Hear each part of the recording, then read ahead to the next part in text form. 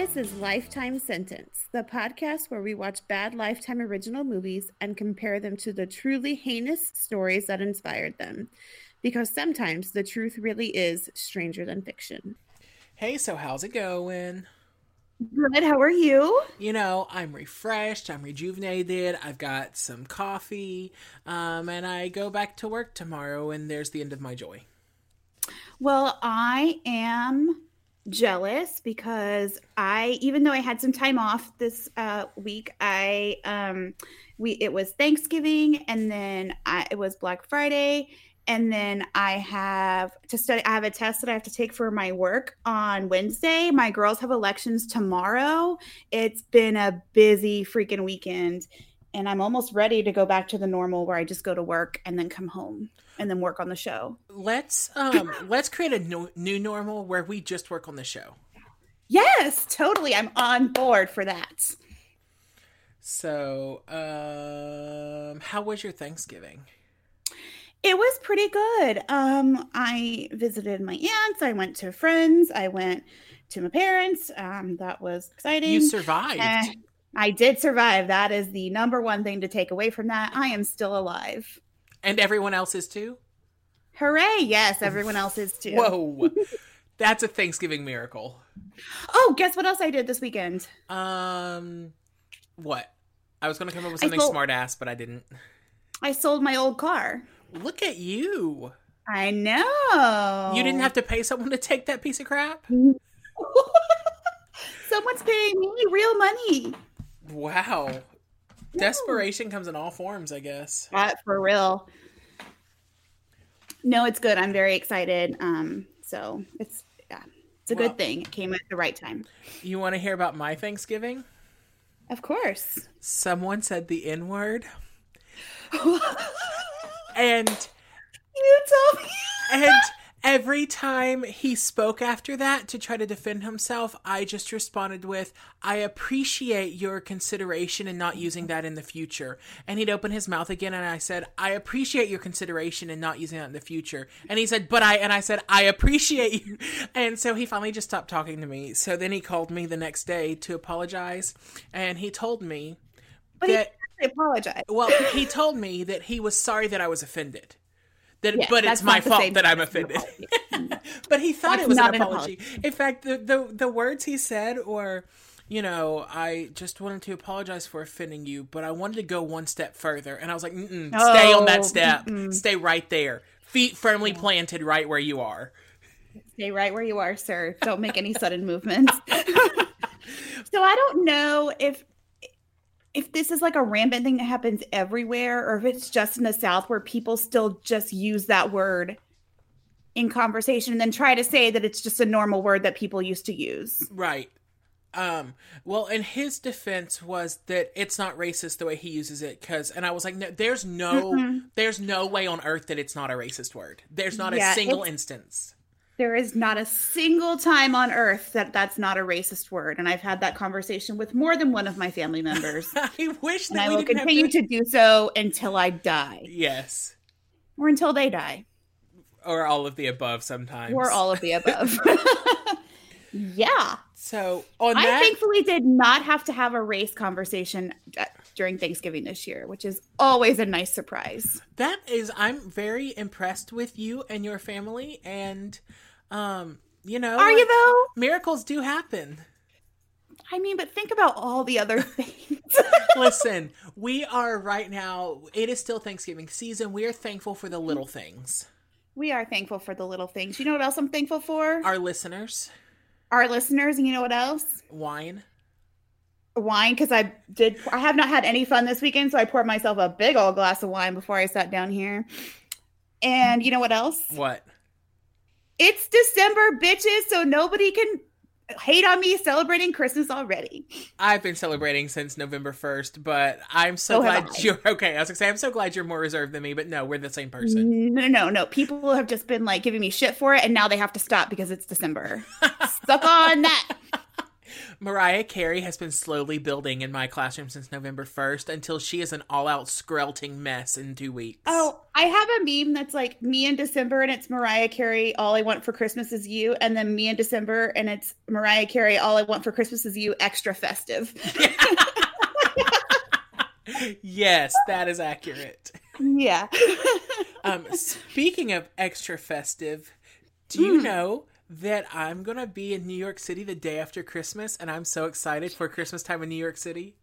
I'm so jealous. I wish I could go. I'm going to not so subtly remind you every time we talk until I come back, and then I'll have 3 weeks of hashtag take me back. Where I'm just going to start a drinking game where I drink every time you talk about it. I enjoy this game already. Me too.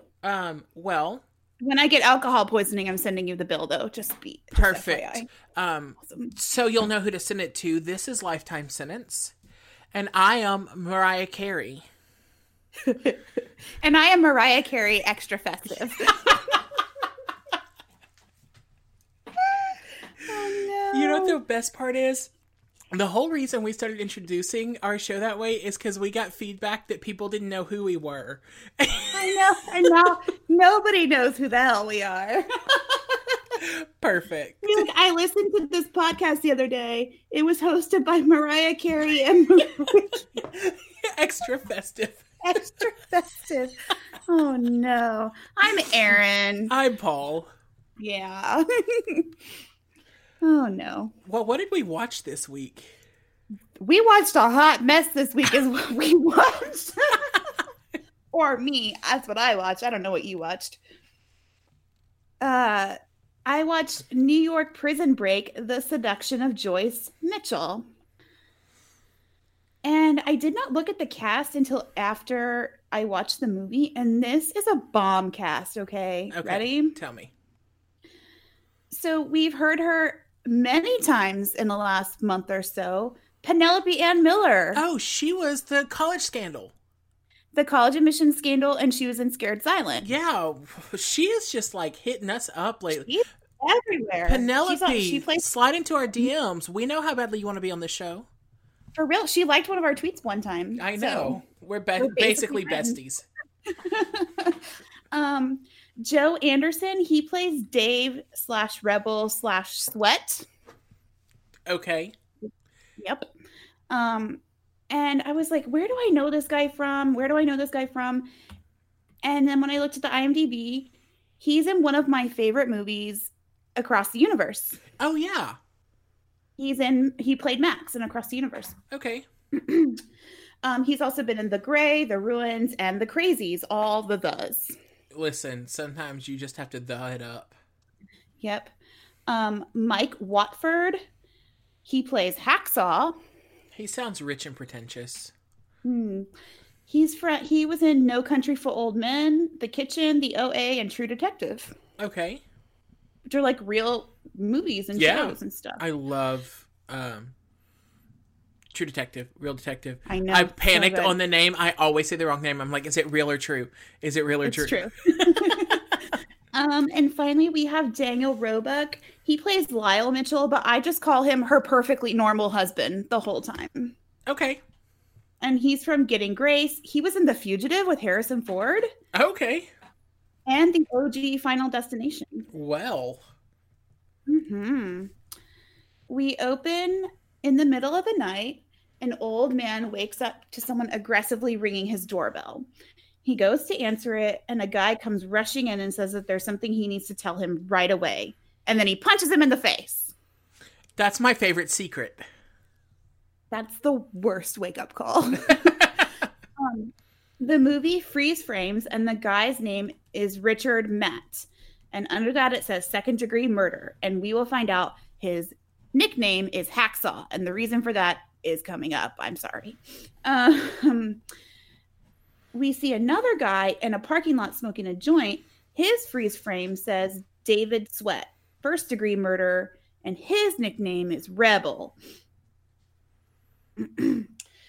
So our friend Hacksaw kills the old man.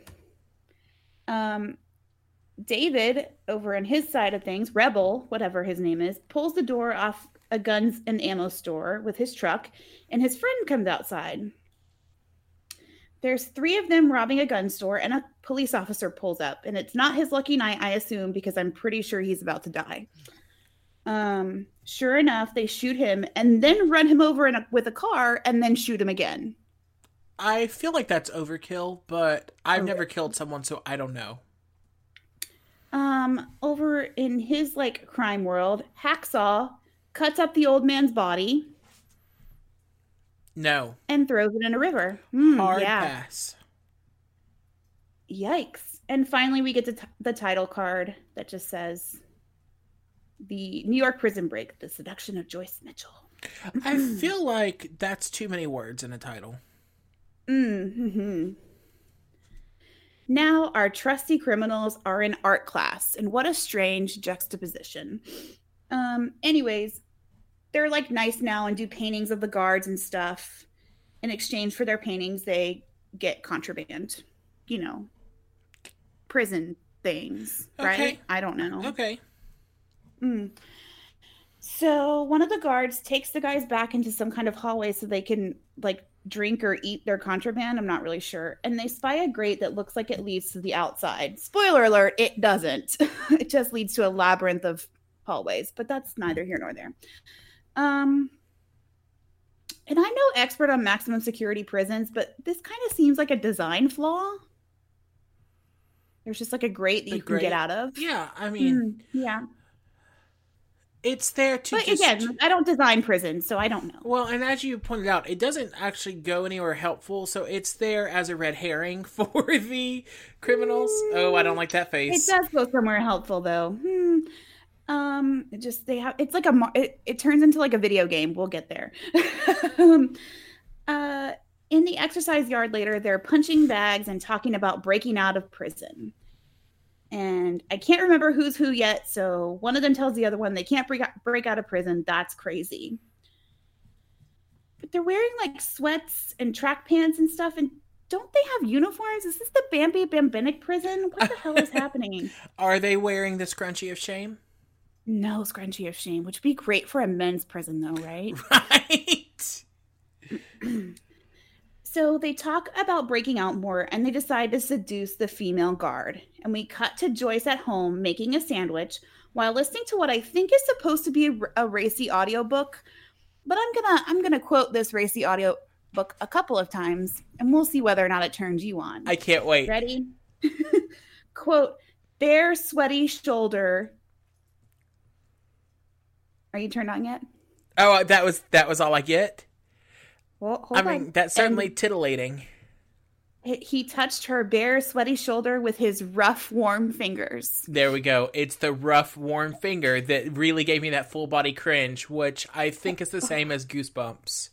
Yeah, that doesn't do it for me. Her husband comes in talking about the car needing repair, so she begrudgingly turns off her porn book, listens to him talk for about 20 seconds, and then just turns it back on. While he's talking? Her perfectly normal husband does tell a pretty cute dad joke. She asks if he wants mustard, and he says, "Only if you think you can muster some." That's precious.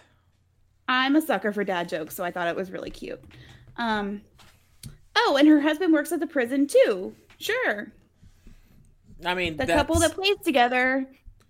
That's exactly what I was about to say, So Joyce, and it freeze frames on her finally, and her nickname is Tilly for a reason that I assumed at this time would be specified later, but it's not. So it's also not in the real story. So cool. She goes in to teach a prison class. She's teaching sewing. Hacksaw is a brown noser and brings her coffee. Okay, now they're wearing uniforms. Maybe they don't have to wear them to work out in. I don't know. The other one's name is Sweat. What the fuck kind of prison is this? I think that's really his last name. That's really his last name. It's a terrible last name. He asks Joyce if he can talk to her, so she takes him to get some bolts of fabric from the back, whatever. I didn't realize that there were so many dark corners in a prison, but here we are. Oh, yeah. I mean, like, the architect has to put extra dark corners in prisons. It's one of the rules. I watched Love Actually last weekend. I'm sorry. So once they're out of the room, he tells her some sob story about his ex sending back a year's worth of letters he'd sent to his kid unopened. So Joyce tries to counsel him through his personal tragedy. He tells her that he just wants to be with a woman he can talk to and will listen to him. She gives him some of her coffee, and he tells her it's really terrible, and she should try drinking this like Puerto Rican coffee that he used to get from the grocery store. And he says one whiff of that is like doing a line of cocaine, which is not really how I want to start my morning off, but okay. Yeah, I'm just gonna stick with Folgers. Yeah, I'm gonna pass on the cocaine for breakfast. She asks her husband, she tells him not to lose heart, and then later she asks her husband if she can bring the guys a treat for working so hard, and he's like, no, you'll get super fired. But you're a beautiful person for wanting to, sweetie. Again, I kept waiting for this guy to be an asshole. I kept waiting for this guy to be an asshole. He's not. He's just a nice dude who talks a lot. Spoiler alert, he's not in real life either. Oh, I don't understand this. Okay.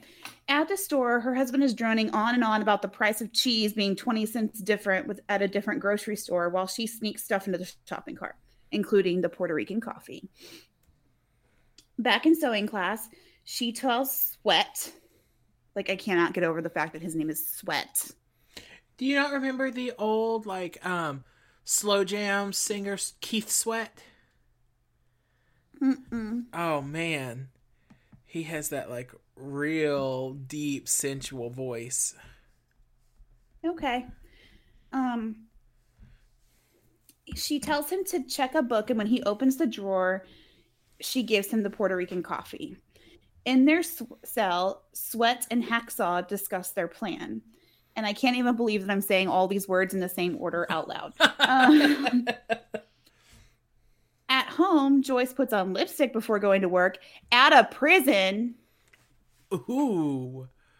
Joyce getting saucy for the Tuesday. Can everyone keep it in their pants? It's prison. It's not a sexy place. What's happening? But they have warm, rough fingers, Erin. God, I can't. Joyce complains to Sweat that her husband doesn't like the Puerto Rican coffee. Because some men just don't have any taste, she says to a guy in prison for murder. Hey, you don't know. He might have a beautiful soul. Spoiler alert, he doesn't. No. This is the spoiler alert episode, apparently. She confesses to Sweat that she cheated on her first husband with her second husband, and then divulges that they got caught fucking on railroad tracks. Which, that is a quick way to die. Can you... Curse Black. Just wow. Classy folks here. Sweat asks her to call someone's daughter to make sure she got a painting from him and puts a number in her apron. She looks super uncomfortable and she's like, Sweat? And he says, call me Dave. And I'm like, oh my God, it's my NSA agent Dave. He's in a movie. Oh, I'm so proud of him. Congrats, Dave. And then she declines to make the phone call for him. He drops something from his logbook and she demands to see it. He says it's private, but she puts on her very best teacher voice and takes it from him. It's a drawing of her. I just did you see the shudder that ran through my body? Because I'm done with this already. He says he gave Hacksaw a carton of cigarettes to draw it for him. She asks why, and he says it's just all too unfair, and she should have him reassigned. Then he touches her arms, and they stare longingly at each other. And then thankfully he walks out, because if he had kissed her, I would have thrown up. I can't. But he's got the warm, rough finger. That's gross. I need you to not say that again.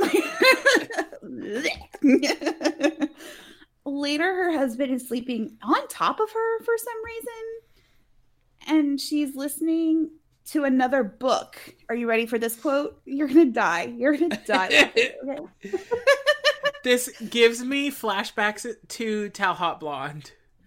Because I don't think I can read this without bursting out laughing. Yes, I cannot wait. Waves of pleasure rippling through her like feathers of 1,000 geese. What the fuck?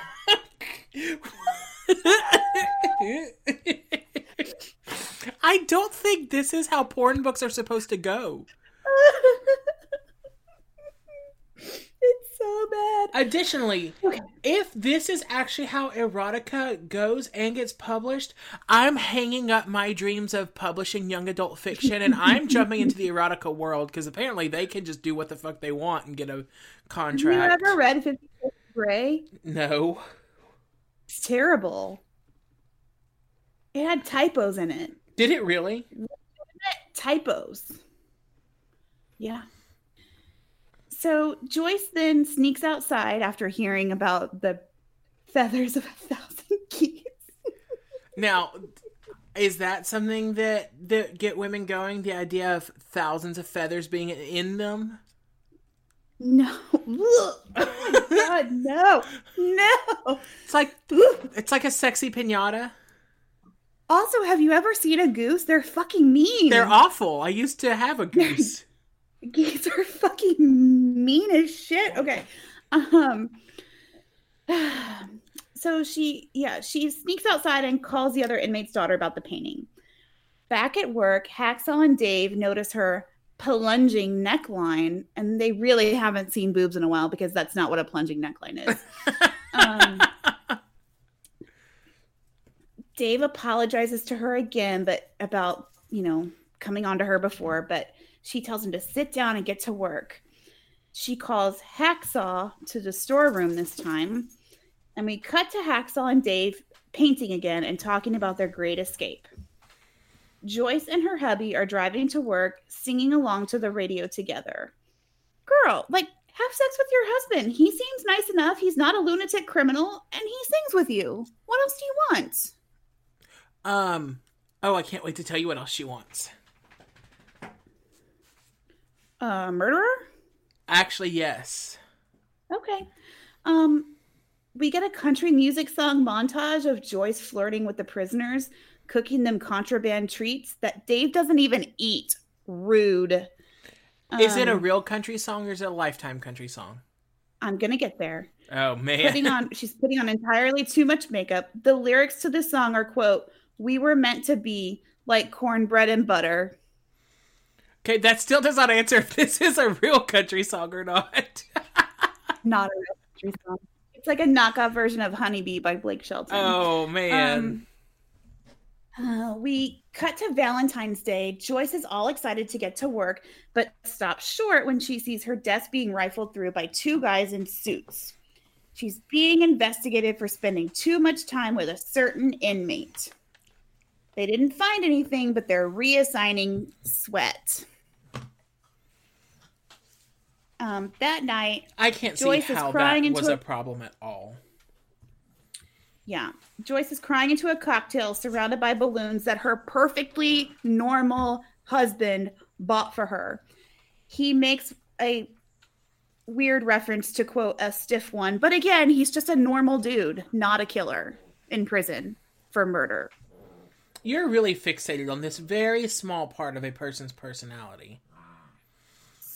That he's not a murderer? No, that Sweat is a murderer. He's more... Tiny, insignificant detail. He's more than just a monster who took someone's life. He's her monster who took someone's life. Sure, Jan. Okay. So, yeah, her husband makes a reference to a stiff one, but she runs upstairs and throws herself in the bed like a teenager, sobbing. Like Disney princess style? Mm-hmm. Like Ariel style. Yes. I'm 16 and I love him. Yeah. She goes to work the next day looking all sad and dejected. No more plunging neckline. Hacksaw passes her a love note from Dave. She writes him back and they make fun of her while he reads it, which is exactly how I picture anyone reading any kind of love note I've ever sent. Hashtag, why am I single? I'm choosing to believe that hers was folded in that 1990s passing note fold that had the tab that you pull and you have to... Yeah. Damn. It wasn't. But man, I still know how to do that, I think. I can still do it. I was just thinking through the steps in my head. I would need a couple of tries, but I think I'd get there. So he writes her back and asks for a picture of her so Hacksaw can paint it for him. She brings it and also brings Hacksaw a Cuba Libre, aka a rum and coke. He complains about not being able to get tools. I was like it's like Lucille's balls. Which has not come out future yet, episode. So we are now predicting the future. Look out for it. It's bad. Anyways, so he complains about not being able to get tools because the Aryan Brotherhood has taken over the wood shop, so he can't get hacksaw blades. He needs to make canvases. Okay. Paul, you're an artist. Yeah. Do you use hacksaw blades to make canvases? Yes. You personally? No, I don't build my own canvas because I don't have a big enough area for it. If I had a shop... You think he had a big enough area for it in prison? Well, in the wood shop. Not if he can't get into it because the Aryan Brotherhood is there. Right, hence he doesn't... that's what he's complaining about. No, he just wants her to smuggle in hacksaw blades. This poor man is a starving artist, and you are still judging him because of the tiny little detail that he killed a police officer. No. This is the one that killed and cut up a guy and threw his body into the river. Different murder. Okay. It's Hacksaw. Hacksaw cut up the guy. That's why his name is Hacksaw. Okay, sorry. I was rechecking my notes to see if Lifetime got it wrong or if I misremembered. No. So, Joyce goes home and she looks up what he did, on the internet. And then she reads that he was arrested in Mexico and extradited back to the U.S. So she has a weird fantasy about him being in some kind of Mexican duel. I don't mean to laugh, but I pictured a matador. Yeah. Oh no! It's like a guy in a sombrero, and he wiggles his fingers over his gun, like the old Western like movie. Good, Bad, and Ugly style. Yes, it was amazing. Okay. There's not room for the two of us. Yeah, this movie is gold. We get another song break in this one, I don't know. While Joyce buys hacksaw blades and packs them into hamburger meat. Like you do. I love my hamburger with a side of hacksaw, but when you put it in the meat, that's a real delicacy. Yeah, delicious. She sneaks it into it's like that, it's like that, dangerous food thing that people have, eating blowfish, could be poisonous and kill you, but also just could be delicious. Yeah. Yes. So she sneaks it into the prison, and then another guard gives it to Hacksaw. Joyce reads another love note from Dave in the bathtub, and I'm like, girl, that's going to get wet, but okay. They voice over letters to each other while Dave starts his prison break plan, and Joyce plays boring games of charades with her boring, normal family. Boo. They just sound sound be exciting awful. like my murderer boyfriend. God. These love letters are absolutely disgusting, and I refuse to repeat them. Oh man, So you're welcome. They're worse than the warm, rough fingers. Yes, and we'll get to how worse when she acts out part of it. No! Okay, I can't wait. So Dave finally gets through the grate he needed to get through from his cell and starts walking around behind the walls of the prison, I guess. While he's back there, a guard comes through and he doesn't get caught, so he books it back up to his cell. Hacksaw whines because he can't go crawling around inside the prison. He wants to have fun too. And Dave tells him he's too fat. I feel that, Hacksaw. I'm sorry. Dave writes Joyce a letter that he wants to make love to her on the beach. I'll make love to you. I just want to point out, don't do that. Do you know how uncomfortable that would be? Sand gets everywhere when you have clothes on? Ugh, everywhere. Inside you. Okay. Yeah. We are giving real life advice today. Yeah, we are. Don't have sex with murderers. Don't have sex on the beach. Don't have sex. You will get pregnant and die. There we go. The trifecta. So he then asks her at the end of the letter to help them escape. Joyce reads the letter, clutches it to her chest in the middle of her class because she has no chill. Like the sewing class that she's teaching? Yes. I'm like giddy over this movie. I am so glad this happened. This movie is excellent. It's in my top 5. So for our, like, the movie that we were going to go with to be unavailable, this is the best thing that could have happened. And I just picked it because it sounded like the most ridiculous story, and it really is. So she pulls Hacksaw into the storeroom and tells him they're out of their damn minds. But she goes home and starts researching Mexico at night while her perfectly normal husband sleeps next to her. She waves at him out the window of the... Oh, yeah, this is the thing. So she sees Dave out the window of the prison where he's like working, right? She waves at him and he turns around and waves back. Then he plays with his own nipples because that's charming. Okay, Aaron, I don't know what could impress you anymore. You have turned everything he's done down. Then she does it back through the window.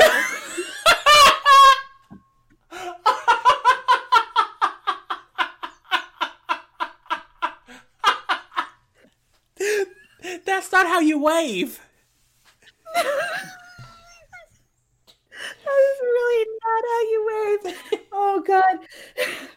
So then I just turned the movie off and screamed into a pillow for half an hour.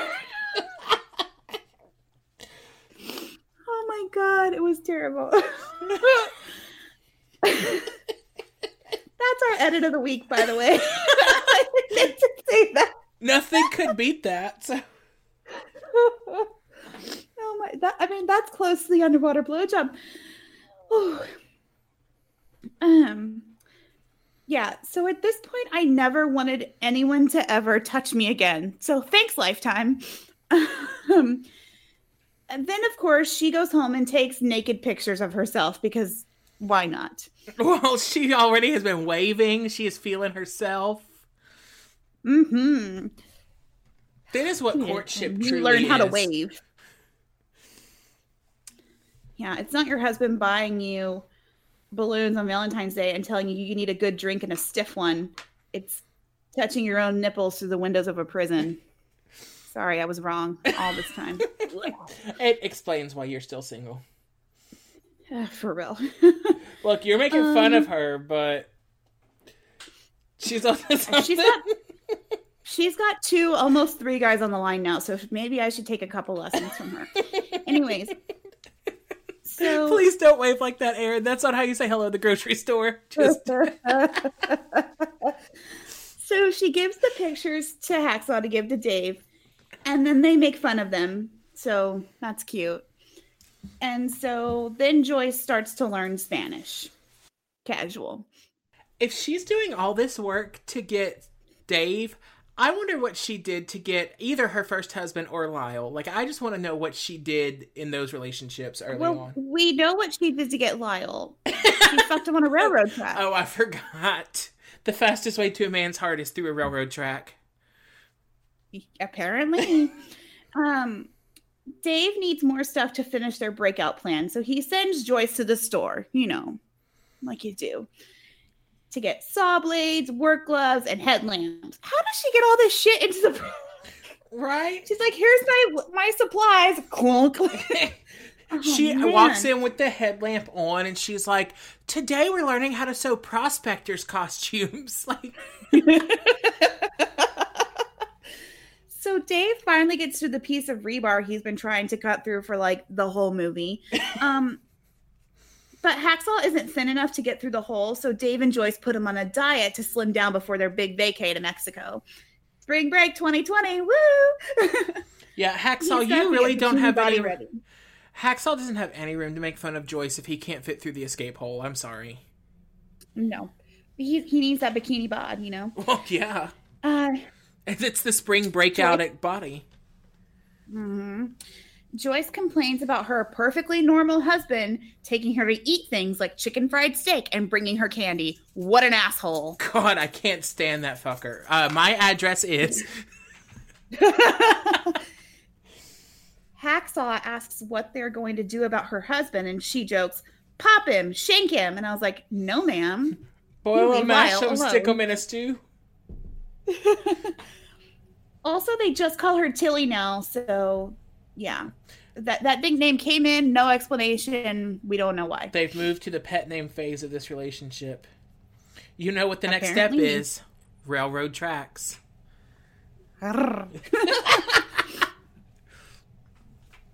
So Dave Rambos himself through the rebar hole and runs into his next obstacle, which is a brick wall. This is where it just becomes like a video game. Okay. So he starts looking around through the passages down there and finds a locked chest with the key next to it and a sledgehammer inside. Perfect. So it really is like a video game. Oh, that actually happened in the movie? Yes. I thought you were just making a fun video game joke. No. I was like, oh, look, Erin's watched The Legend of Zelda somewhere. Like, her son must play it. No, that's the movie. Nope. Damn. That's the movie. And Joyce writes him a letter about how he's getting too thin and calls him a, quote, lean, mean man meat. Oh. No, Joyce, you need a timeout. Hacksaw reads the rest of the letter, in which she says she's going to, quote, ride him like a cowboy. And I can't believe we already used the title True Love Sexed. Oh my God.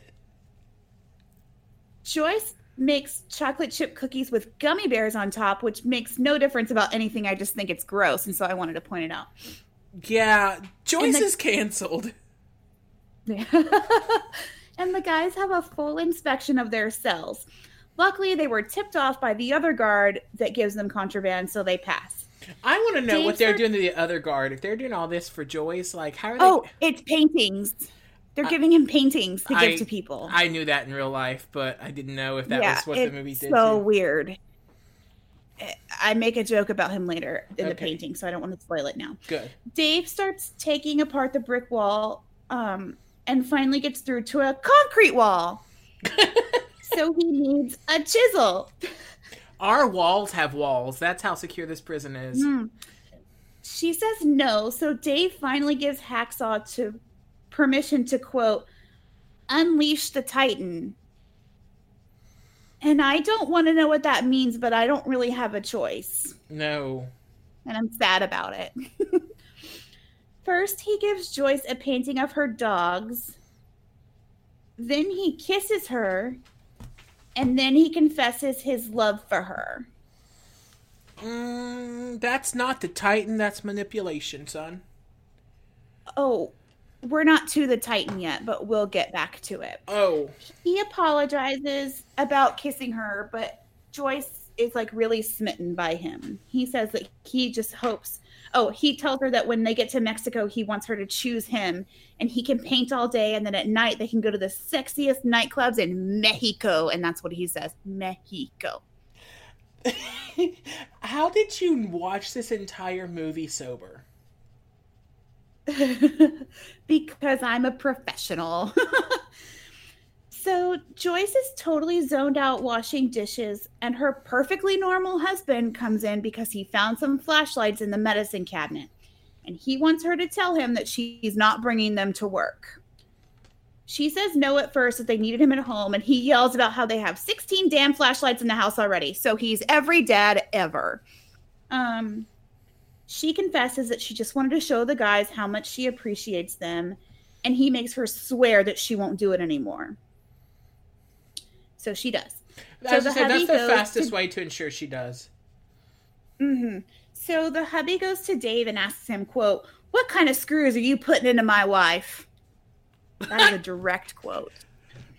So Lifetime was like, we need a dad rehabilitation program where only dads write the script.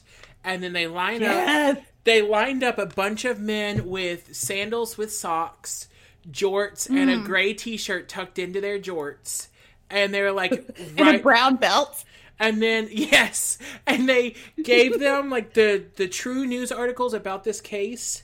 And then they were like, write a movie, go. You know what? I love this concept and I wish they would do it.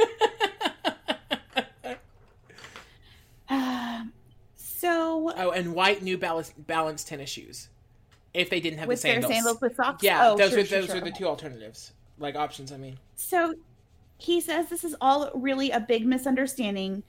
And what happened was Joyce actually hired Hacksaw to do a portrait of her and Mr. Joyce with a picture from their wedding. You know, because he's Hans Holman. Right, duh. The portrait guy.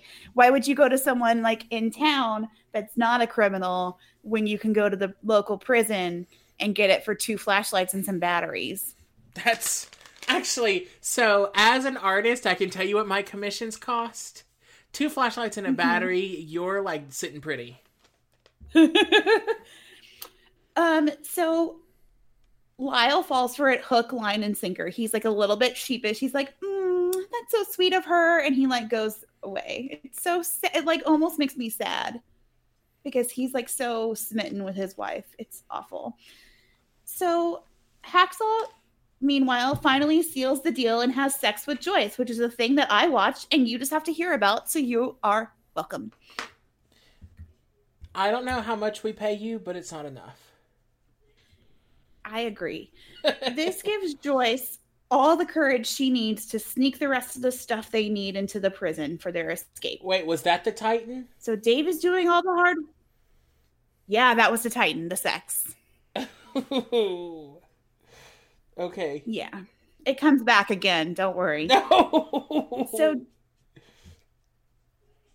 So Dave is doing all the hard work getting them out of prison while Hacksaw gets hand jobs in the sewing shop.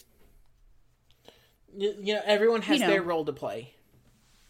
Equitable division of labor, yeah. It's nearly go time, and Dave saws through a pipe.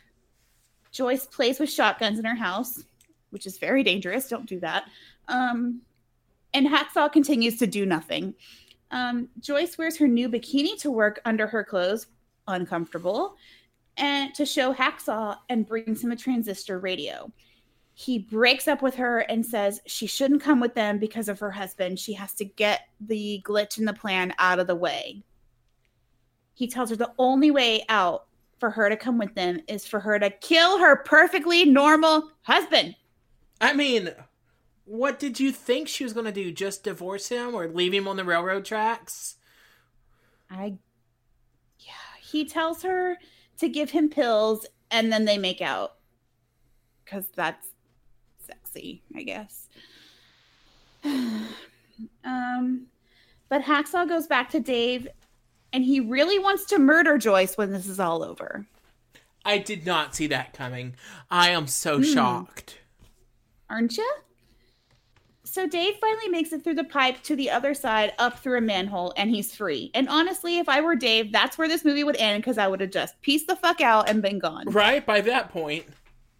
But he goes back to his cell like a chump. Hacksaw gives Joyce 2 pills to give her husband and says, tonight's the night. So she packs the guns, the cell phones, the hacksaw blades, and Spanish books. You can't forget the Spanish books. No. But she's interrupted by her perfectly normal husband who wants to go for Chinese food. What a monster. Just an absolute asshole. He's the worst. So they go eat, and her husband talks nonstop about where Chinese food comes from, while Joyce eats like a bird and nearly cries because he won't shut up. Finally, she yells at him, and the whole restaurant turns around. And he is so hurt. It, like, legit made me almost cry. His face, like, he's so hurt. It made me so sad. Poor so guy. she asks if they can just go home, and she'll make him some warm milk. So she does, and she goes to put the pills in it, but she totally freaks the fuck out, and so her husband takes her to the ER. Because, that's what real husbands do. Not draw portraits of you and then unleash the Titan? Right. When you are trying to kill them and you have a panic attack because you're freaking out about it, they take you to the ER. I hate this bitch. Okay.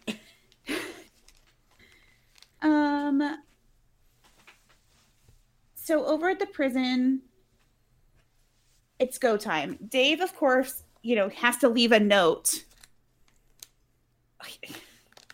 And it says, quote, "You gave me no choice but to stay in here and die. I had to do something. XOXO, Dave." That's actually better than the real life note. At the ER, Joyce's husband starts doing paperwork. Joyce sees a clock on the wall and realizes she is super late for her prison break date. Dave and Hacksaw get to the pipe they have to crawl through and give each other a hug. Freaking losers. And we get a nice shot of Hacksaw's butt crack while he squeezes through the pipe. Man, this movie is the gift that keeps on giving. They finally get through, and at the ER, Joyce is staring out the window at their car. The keys are sitting right next to her on her husband's jacket. Dave and Hacksaw finally get through the manhole, but Joyce isn't there. Perfectly normal husband goes to the restroom, so Joyce starts to take the keys, but she can't do it. She's too scared. Dave and Hacksaw are waiting, and Dave says, quote, "Maybe the Titan wasn't Titanic enough." At least he gave us that quote. Dave decides he's waited long enough, so he says, "Give her my love," and takes off. Hacksaw takes off behind him. It's the next morning, and the prison notices they're missing, so the alert goes out. Joyce's husband wakes her up in the hospital to watch the news story. I know. The newscaster is saying there's no way they got out of there with no help. And Joyce's heart rate monitor starts going nuts, but her husband doesn't notice because he never stops talking. Joyce is at the hospital scrolling through missed calls from the police department who want to talk to her. Hacksaw and Dave are in the woods. Hacksaw takes off his sock and his foot looks like hamburger meat. With Joyce a saw in it? No. It just looks like regular it hamburger looks like meat? Honestly, he's been doing 2-a-day ballet practices for quite some time with not enough padding on his feet. But not any of my business. Joyce goes to the police department and answers their question. When she gets home, she flushes the pills. Hacksaw gave her down the toilet and gives herself a pep talk that they're really going to get away and this will all be fine. Spoiler alert. She's wrong. They made a movie about it, so I'm going to guess. So it's definitely not going to be fine. So they bring in another inmate who immediately spills the beans about Joyce and Hacksaw being very close. And he tells a story about how he thought Joyce and Hacksaw were having sex because of something he did one time. And I won't repeat it. You'll have to watch the movie. But I will let you post the screenshot that I took on the blog of the detective's faces when he finished this story. So hold on, I'm going to hold it up to my computer. Okay. And I'll send it to you so you can put it on the blog. God, that's awesome. That was the funniest thing. So Dave and Hacksaw find an RV in the woods that has whiskey in it. So it's basically Christmas. Joyce and her husband are at the store and they see the detective guy hanging around. So Joyce freaks out and asks her husband, hypothetically, if the police think someone did something, even if it's not true, is it better for that person to go to the police first or no? And first of all, that question doesn't make sense, but that's fine. It's like when you're a kid and you're like... If the police think you did something that you didn't do, you wouldn't know what it is, and so you wouldn't know to go to them to talk to them about it, right? Right. That's like when you meet your parents when they're coming home, and you're like, okay, so just hypothetically, if me or someone I know were to have happened to break your favorite lamp, playing baseball in the house. Totally did not happen, but like, how mad would you be? On a scale of 1 to 10. So she hugs her husband and asks him if he loves her no matter what. And he's like, of course I do. And then she walks up to the detective and just stands there. And we cut to Hacksaw and Dave smoking a joint laying in the woods. We cut back to Joyce, who's confessing, kind of. She says that that Hacksaw and Dave said that they would kill her husband if she didn't help them.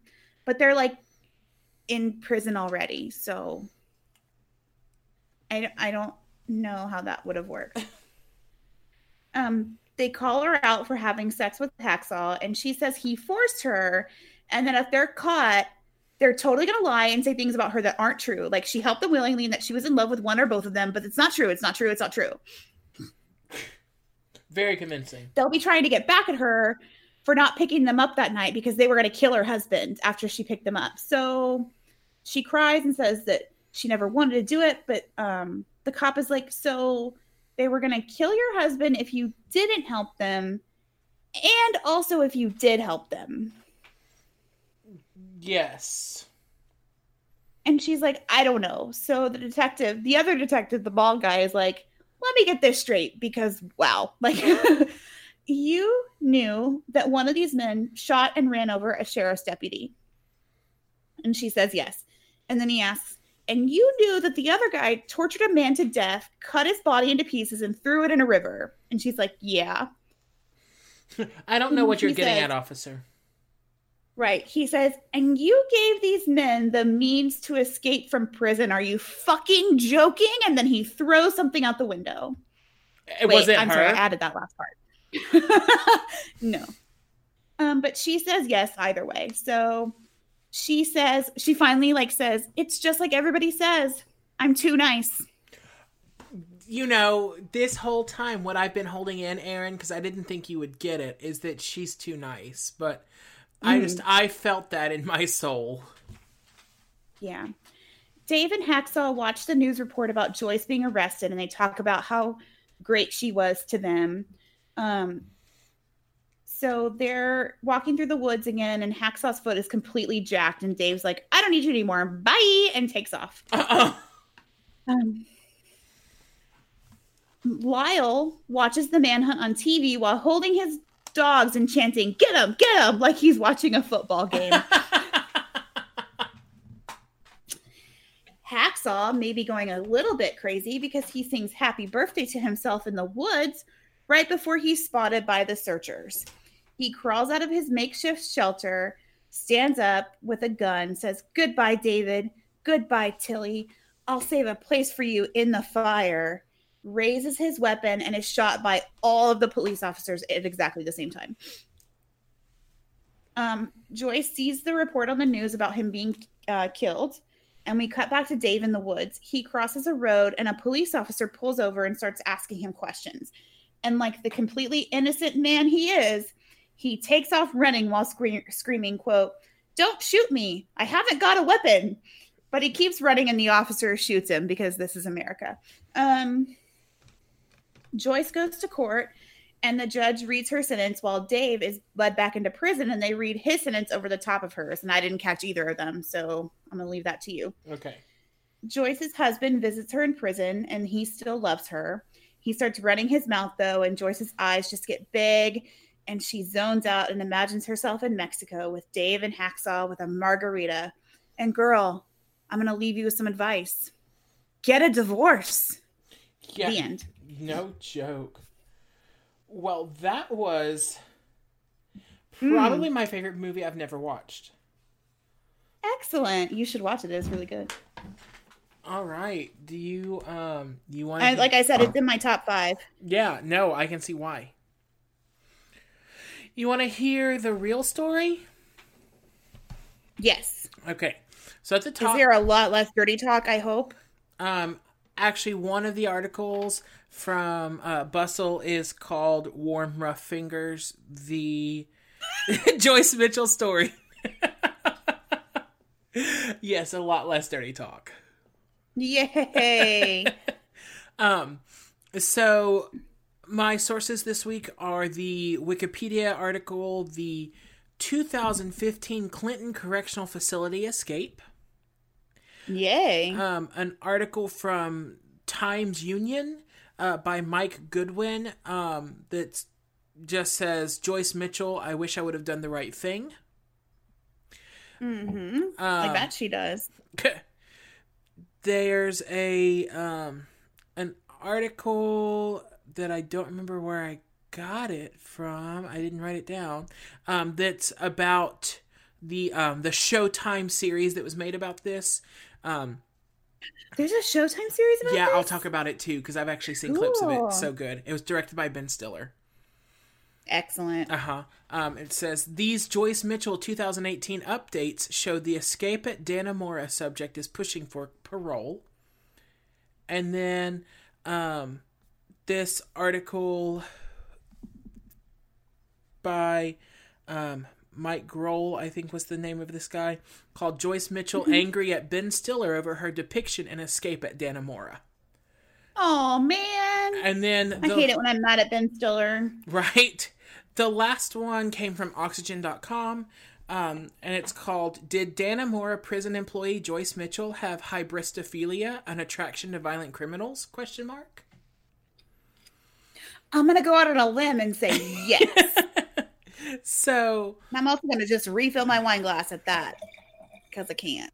Beautiful. Wow. Okay. Thank you. So on June 6, 2015, two prisoners were found to be unaccounted for at the 5:30 a.m. morning count. And the last time they had been seen was 10:30 p.m. the night before. It's quite a head start. Yes. The two inmates in question were Richard Matt and David Sweat. And I want to call him David Swift every time, but that's not what it is. Sweat. So David Sweat did in fact kill a police officer. And cop killers don't do super great in prison. Just no alert. So how he made friends with all these guards is baffling to me when he had already murdered a police officer. And then Matt, what was his first name? Richard. Thank you. Richard Matt was a double murderer who literally used his bare hands to snap one victim's neck. Yeah, I saw that. So that's real fun. So Matt was serving 25 years to life, and Sweat was serving life without the possibility of parole. Like I said, both for murder. Okay. And they had found that the two prisoners had dug a tunnel out of the prison with tools obtained from, yes, you guessed it, two cooperating prison employees. You don't say. It was reported that an external breach was found on a street approximately 500 feet outside the wall. So the tunnel went under the wall and then went 500 feet past the wall, and then they came out like, Groundhog Day. And if they saw their shadows, they got 25 more years in prison. And if they didn't see their shadows, they just got to run. So, okay. They'd been housed in Honor Black, which was one of the privileged units, which means that they had they had personal access to cooking stations, TVs, public telephones that were mounted on the wall.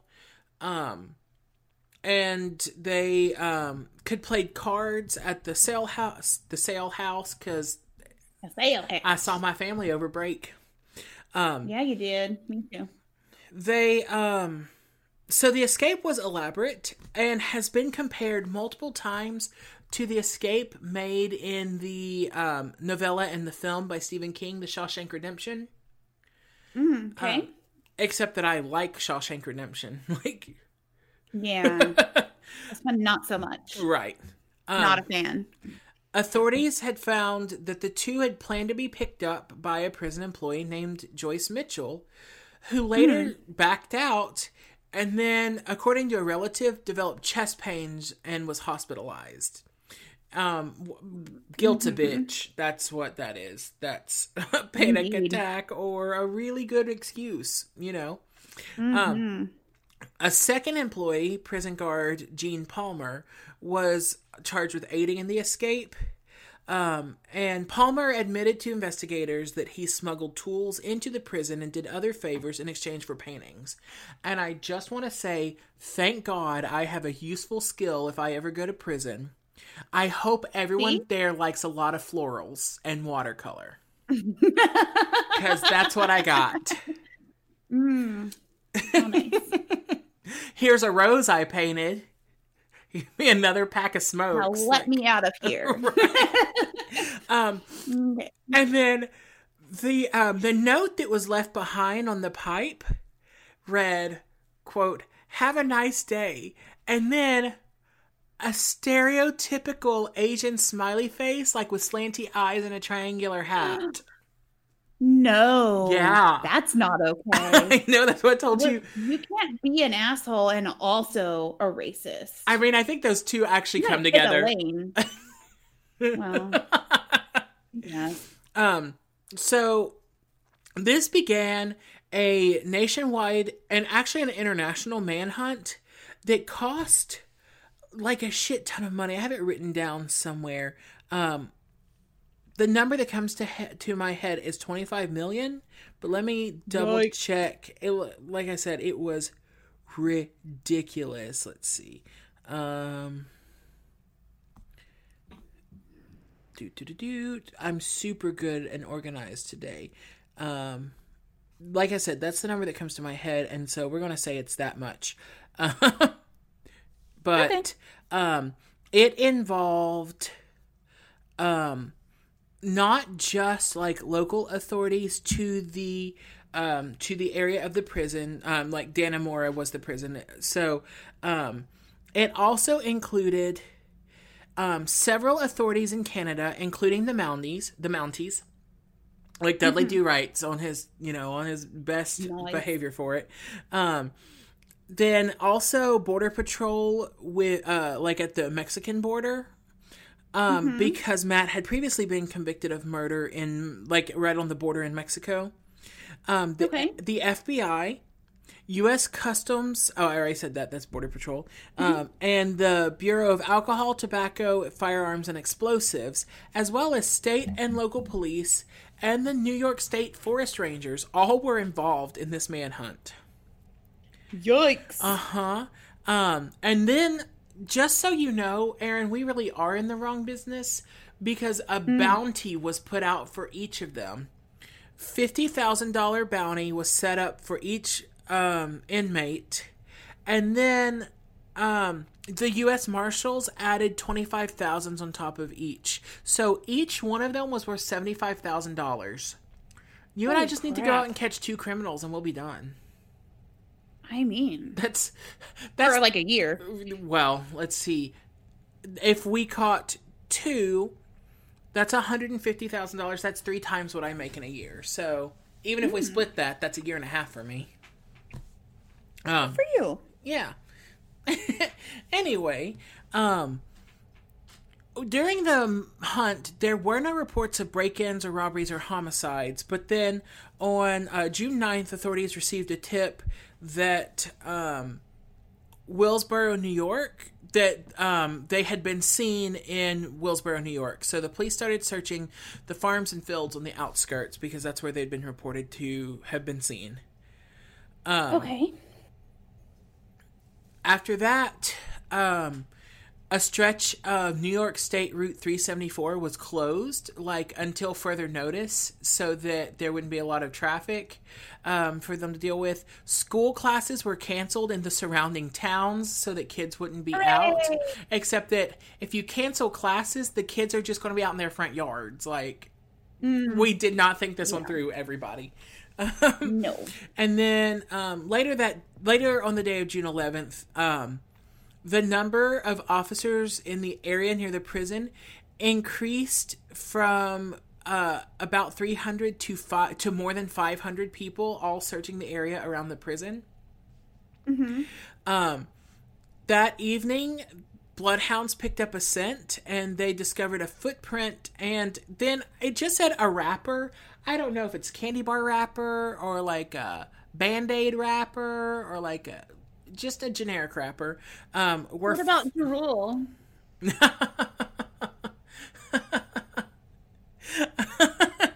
That was awful. You are welcome. Anyway, so police began searching this wooded area in the nearby town of Katyville, New York. They said that this was not a lead that produced any evidence except for that wrapper, and that the escapees might possibly still be in the area, but there was no way to know. Kanye West had no idea what was happening. Areas of like more populated cities like Pittsburgh and Lake Champlain had also been searched, and billboards were put up asking for help in New York, New Jersey, Massachusetts, Vermont, and Pennsylvania, as well as along the Canada and U.S. border. Wow. So, like, I want to know how successful billboard advertising for catching inmates is. I can't imagine it's that successful. It's like,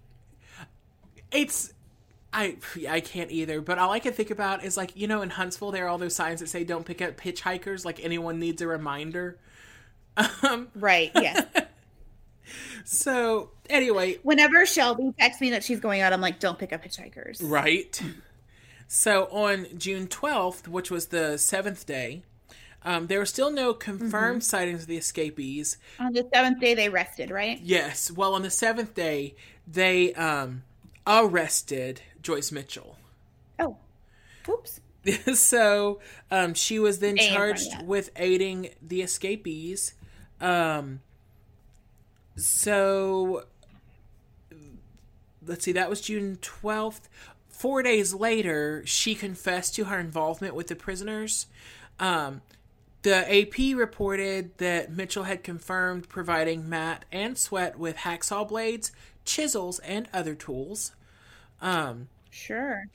According to the prosecution against Mitchell, she had agreed to be the getaway driver but backed out because she still loved her husband and felt guilty for participating.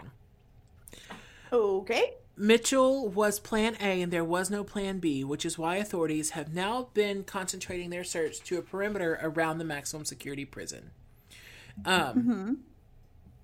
So on June 13th, meanwhile, so she was arrested the 12th, and then the 13th, the search brought out helicopters, ATVs, and search dogs. So these, like, this is how those numbers racked up to that millions that I remembered from earlier. So then the weather, like bad weather, blew in, and that hampered their search efforts. So there was a lull in the search until June 20th. So a week passes from that. On June 20th, they got another call that there was a sighting in the town of Friendship, New York. And then on June 22nd, the search shifted back to an area near the prison after a cabin was discovered to have signs of broken entry. DNA was collected there, and it matched the inmates, and found that they'd been there within the previous 24 hours. Okay. So in the days after the escape, some of the prisoners reported having been actually beaten by guards to get more information, but that's not okay. No. But they obviously didn't have anything, because it's kind of like Eliza Schlesinger. If there was a secret, I would have used it. If there's a secret, I would have used it. So finally on June 26th, so that is, 27 days after they escaped. 17 days after they escaped. Let me do some math here. Wow. I was going to say, yikes. That's a long time. Yeah. Matt was spotted in Franklin County, New York, after he shot at a driver on a passing recreational vehicle. I think it was like a 4-wheeler. Shot at him with a 12-gauge shotgun taken from I'm going to stand by it. Taken from a hunting camp nearby. I don't know. I mean, the way to not call attention to yourself is to shoot at oncoming motorists. Right. Yeah. That's how you stay hidden. Everybody knows that. Yeah, totally. It's like How to Hide on the Highway 101. Duh. The first thing they do, shoot at people. So a confrontation with the police followed, and he was shot and killed by a U.S. Border Patrol agent out in the wilderness, 50 miles west of the correctional facility where he escaped. At the time, Sweat's location was unknown. Okay. 2 days later, a New York State trooper passes Sweat as he's walking along the road. As Cook circled back to question him, Sweat began running across a hayfield towards a tree line. Cook was... Did you get any more freaking country? Right. Cook was actually a firearms instructor. Like, he did the concealed carry license classes and things like that. So he was a really good shot. He gave chase, and when he realized that Sweat was going to escape, he fired 2 rounds from his 45 Glock, which is actually a pretty good gun, and hit Sweat at a range of 73 yards. Like, ridiculous. Holy crap. Right? He was about 16 miles away from where Matt had been killed, but he was only 1.5 miles from the Canadian border. Yeah, so close. You gotta be quicker than that. He was transported to the hospital, and then eventually he made it to Albany Medical Center, where he was in critical condition. But 5 days later, they upgraded him to fair condition, and then 4 days after that, he was moved to a special housing unit in a different correctional facility in Romulus, New York.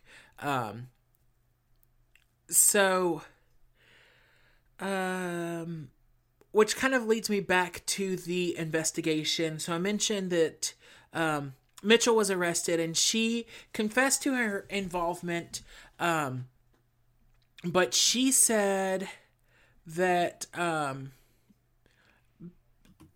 her report was that she had been accosted and forced into sexual acts with the inmates, and that they threatened to kill her husband if she didn't participate. And Matt kept referring to her husband as the glitch in the plan.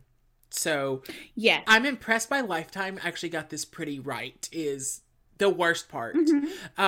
However, the testimony of other inmates, Sweat included, but the other inmates who were present, who were questioned, their story is that she willingly engaged in sexual acts with, she said she did not engage with one, but she did with another. And let me switch my notes here and pull that. Mitchell claims she never had a physical relationship with Sweat, but she did admit to giving Sweat notes that were of a sexual nature and included, quote, naked photos of my breasts and vagina. A few months before the escape, Mitchell said Matt had been sexually violent, kissing her and forcing her to perform oral sex. Mitchell told investigators she complied out of fear, but under oath, she said that she had engaged in numerous sexual encounters with Matt. So under oath, the questioning led to a little less aggressive than how she'd originally stated. Now, of course, I'll never be able to know the truth because, like you said, no matter how flat you make a pancake, there's always two sides. There's two sides. So, my guess would be that he was aggressive, but that it seems like that's what she... Well, so Oxygen did a special called Dannemora Prison Break. It's actually really good. I've seen it. There's a doctor on there. Let me see if I can find her name. Dr. Jordan, but I can't remember Dr. Jordan's first name. But Dr. Jordan explains of this thing called hybristophilia, which is a sexual or physical attraction to someone who has committed heinous and violent crimes. Dr. Jordan asserts that, that we can't definitively say that Joyce Mitchell suffers from hybristophilia. This is her direct quote. But looking at her relationship with these two inmates, And based on what we know in the literature about these women who are attracted to bad boys, she has a lot of the same red flags. So Okay. it is her professional opinion, at least, that Casey Jordan, there it is. Casey Jordan is a criminologist. It is her professional opinion that Joyce displays all the signs of hybistrophilia. So Makes sense. In her hearing, she said that let's see. After I picked them up, the plan was to drive to my home, and inmate Matt was going to kill the glitch. Inmate Matt referred to Lyle as the glitch. Then she said, I knew I was in so far that I just had to keep going along with it. But don't think that's true. Sweat, during his interrogation with the police officers after his arrest, said she kept having a problem with him, referring to her husband. So I said to Matt, bro, she's just trying to play right now in order to get us to do that, because she kept trying to get us to do it in the facility before we left, because he did work in the prison, and she kept trying to find ways that they could conveniently kill her husband, is his testimony. Sure. So she denied, obviously, plotting her husband's murder, and she said, I know I had agreed to help them escape and run away with them, but I panicked and couldn't follow through with the rest of the plan. I really do love my husband, and he's the reason. Meaning, like, he's the reason that she couldn't follow through. Since then, Lyle and her son, Toby, have stood by her side.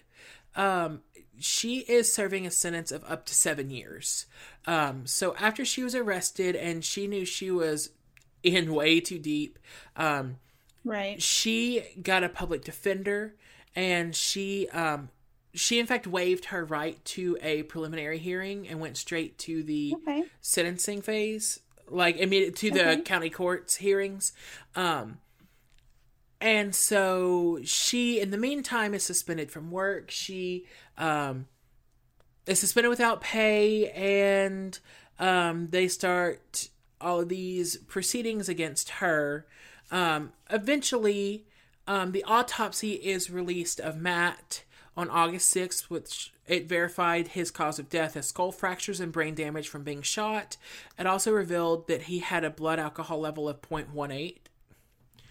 Okay. So, after his recovery, Sweat pleaded guilty to 2 felony counts of first-degree escape and additional count of promoting prison contraband. He was sentenced to 3.5 to 7 years to be served consecutively with his previous life sentence, and he was also ordered to pay $79,841 in restitution. Joyce Mitchell pleaded guilty to promoting prison contraband and criminal facilitation. She was sentenced to 2 1/3 to 7 years in prison, fined $6,375, and ordered to pay $79,841 in restitution. Wow. Okay. Gene Palmer pleaded guilty to promoting prison contraband, which is a felony, and he was sentenced to a whopping 6 months in jail. So, and a fine of $5,375. He served 4 months of the sentence and then was released 2 months early for good behavior. And I'm not saying that there's an issue here, but it sounds like he and her were both pretty equally involved, and she got the much shittier sentence. Yeah, I don't love that. I don't either. So the report there was a report that came out about all of the ways that there was a systemic failure in the oversight of these 2 guys. And so the report noted the failures of 20 individual correctional employees, both civilian and uniformed. But other than Palmer and Mitchell, no other criminal charges were brought against anyone. 1 was demoted, 2 were suspended pending arbitration, and 9 were returned to work after lesser penalties were applied. And the remainder retired or resigned before they could get punished. Okay. Wow. So then I mentioned the Ben Stiller series. But Yes. in popular culture, there were actually three big coverages of this case. One of them was the one starring Penelope Ann Miller that you watched.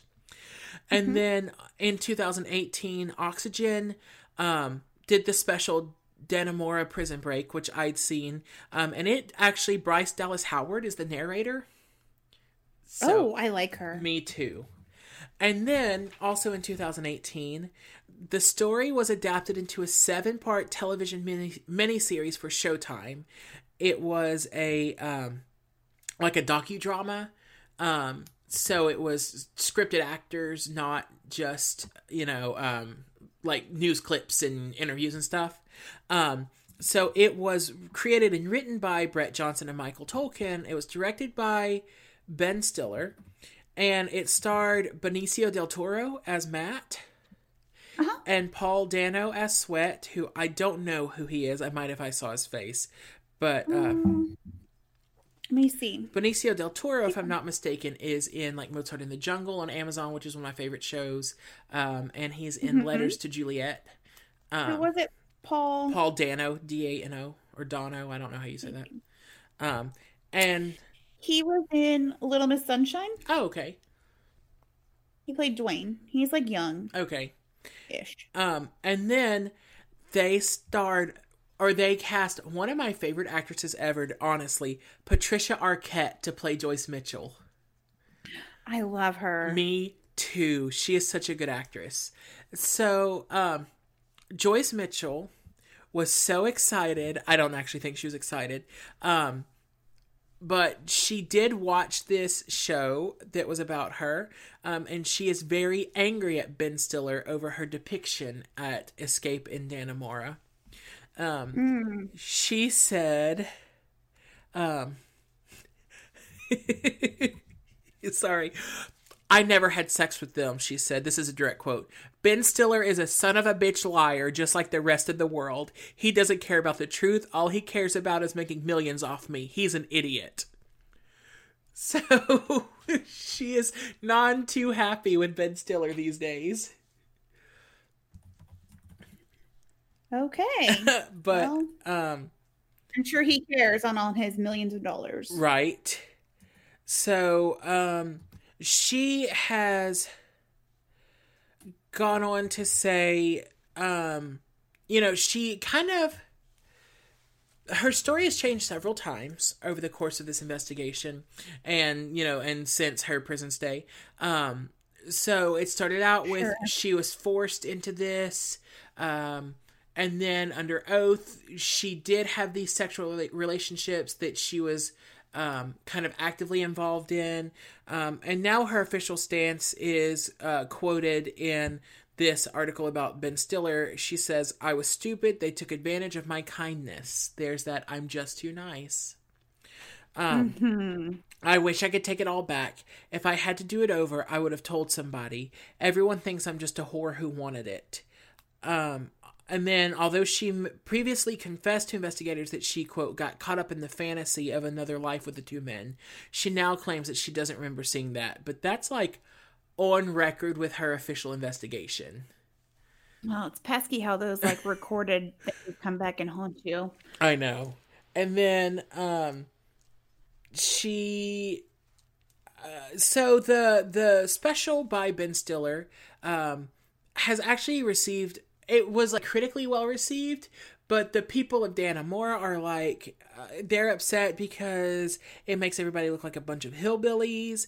And another local was recently asked by an outsider at the time of this article, is everybody in that town that dumb? So it doesn't paint a great picture of everybody, but it's entertaining as hell. Yeah, it is. So that is the real crazy story of Joyce Mitchell and Indeed. The prison break at Dannemora, at Clinton Correctional Facility.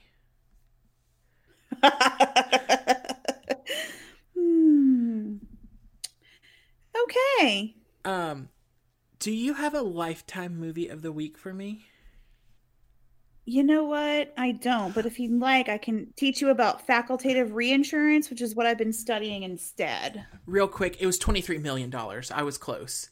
$23 million in Ooh. overtime pay alone. Wow. Yeah. So That's crazy. So, Ooh, my Uber Eats order is almost here. I'm so excited. yum. Well, good news is I have a Lifetime movie of the week for you. Tell me. Okay, so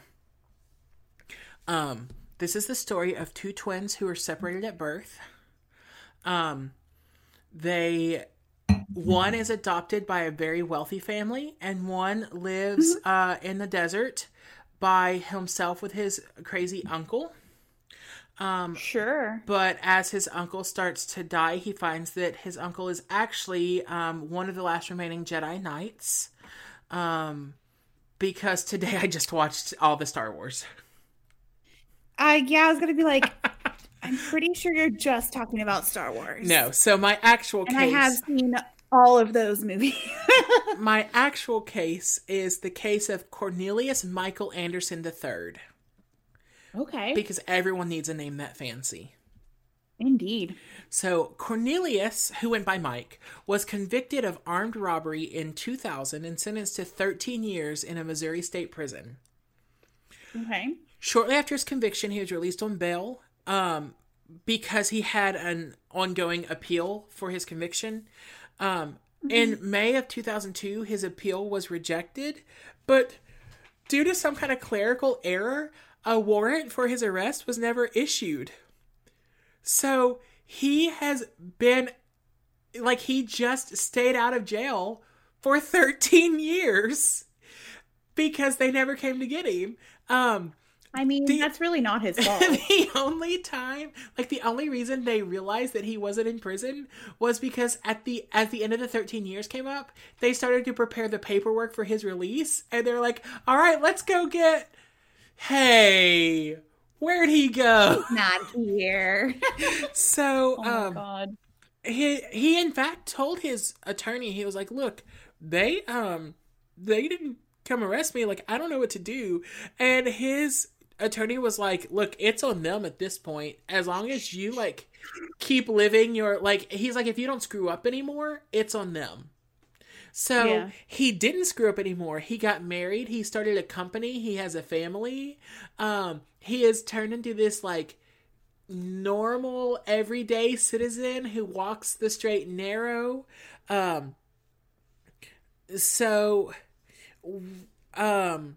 that's the way to fight crime, though. Right? So, he said he began to think... So his lawyer told him that Missouri would discover their mistake and it was their job to find him. And he said when they never came that he thought that his slate had just been wiped clean. Like, he's not going to pursue, like, hey, aren't you supposed to arrest me, guys? Right. He voted, he renewed his driver's license, he did all those things that should have gotten him caught. Crazy that was never flagged. Yeah. That's wild. So finally, on July 25th, 2013, he was arrested at his house. And they were like, well, you still have to serve these 13 years since we didn't arrest you 13 years ago. Eventually... He's like, no, bitch. Right. Eventually he got out after only serving a few months because he was like, this is ridiculous. Like, but one judge flat out said that they were just making an example of him because... Your procrastination does not constitute my emergency. Right? So it says, or the lawyer, what's the word I'm looking for? The judge said, we've made people serve a lot more time for a lot less crime. So I don't know why you get out of it. So while he was there, he petitioned the courts to get, 11 and a half years credit for the time that he was not actually, like, basically time served that he didn't actually serve because he was out living a normal, adjusted, like, not crime life. Sure. And they said the law is very clear. You don't get credit for time served in jail when you were out on bail.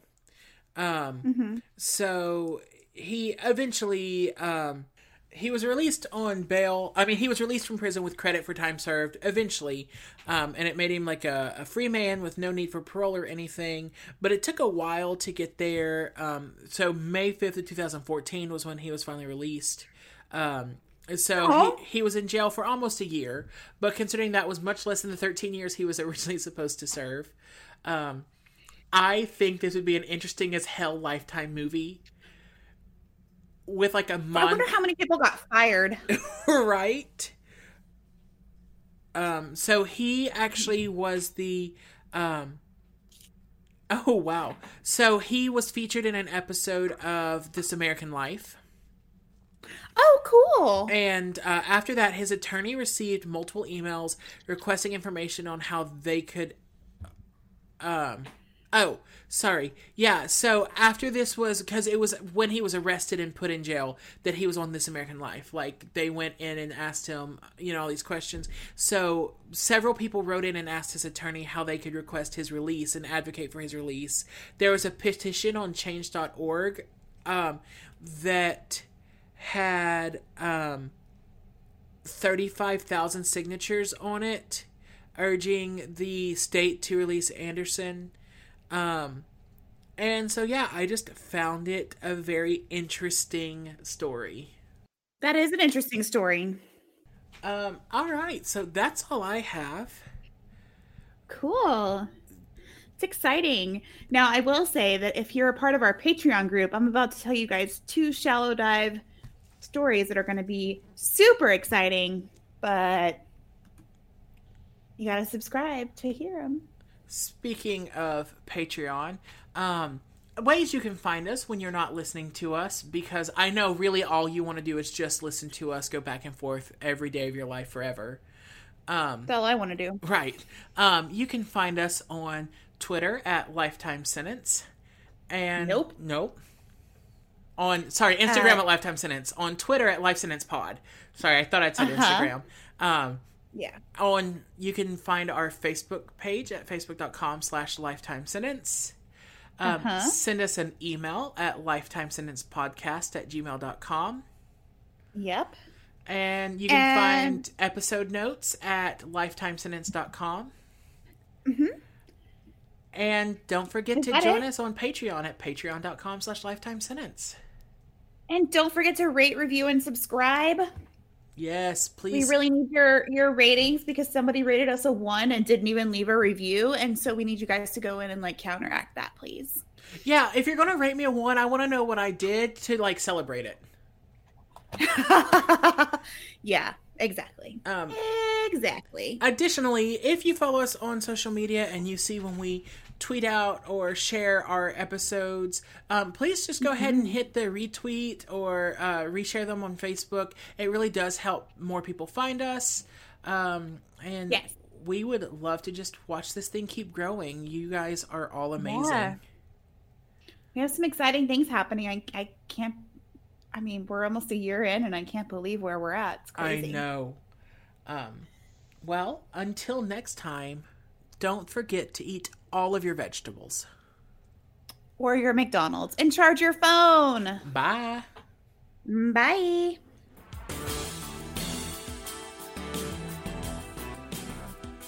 This has been Lifetime Sentence, where the truth really is stranger than fiction. Thanks for listening.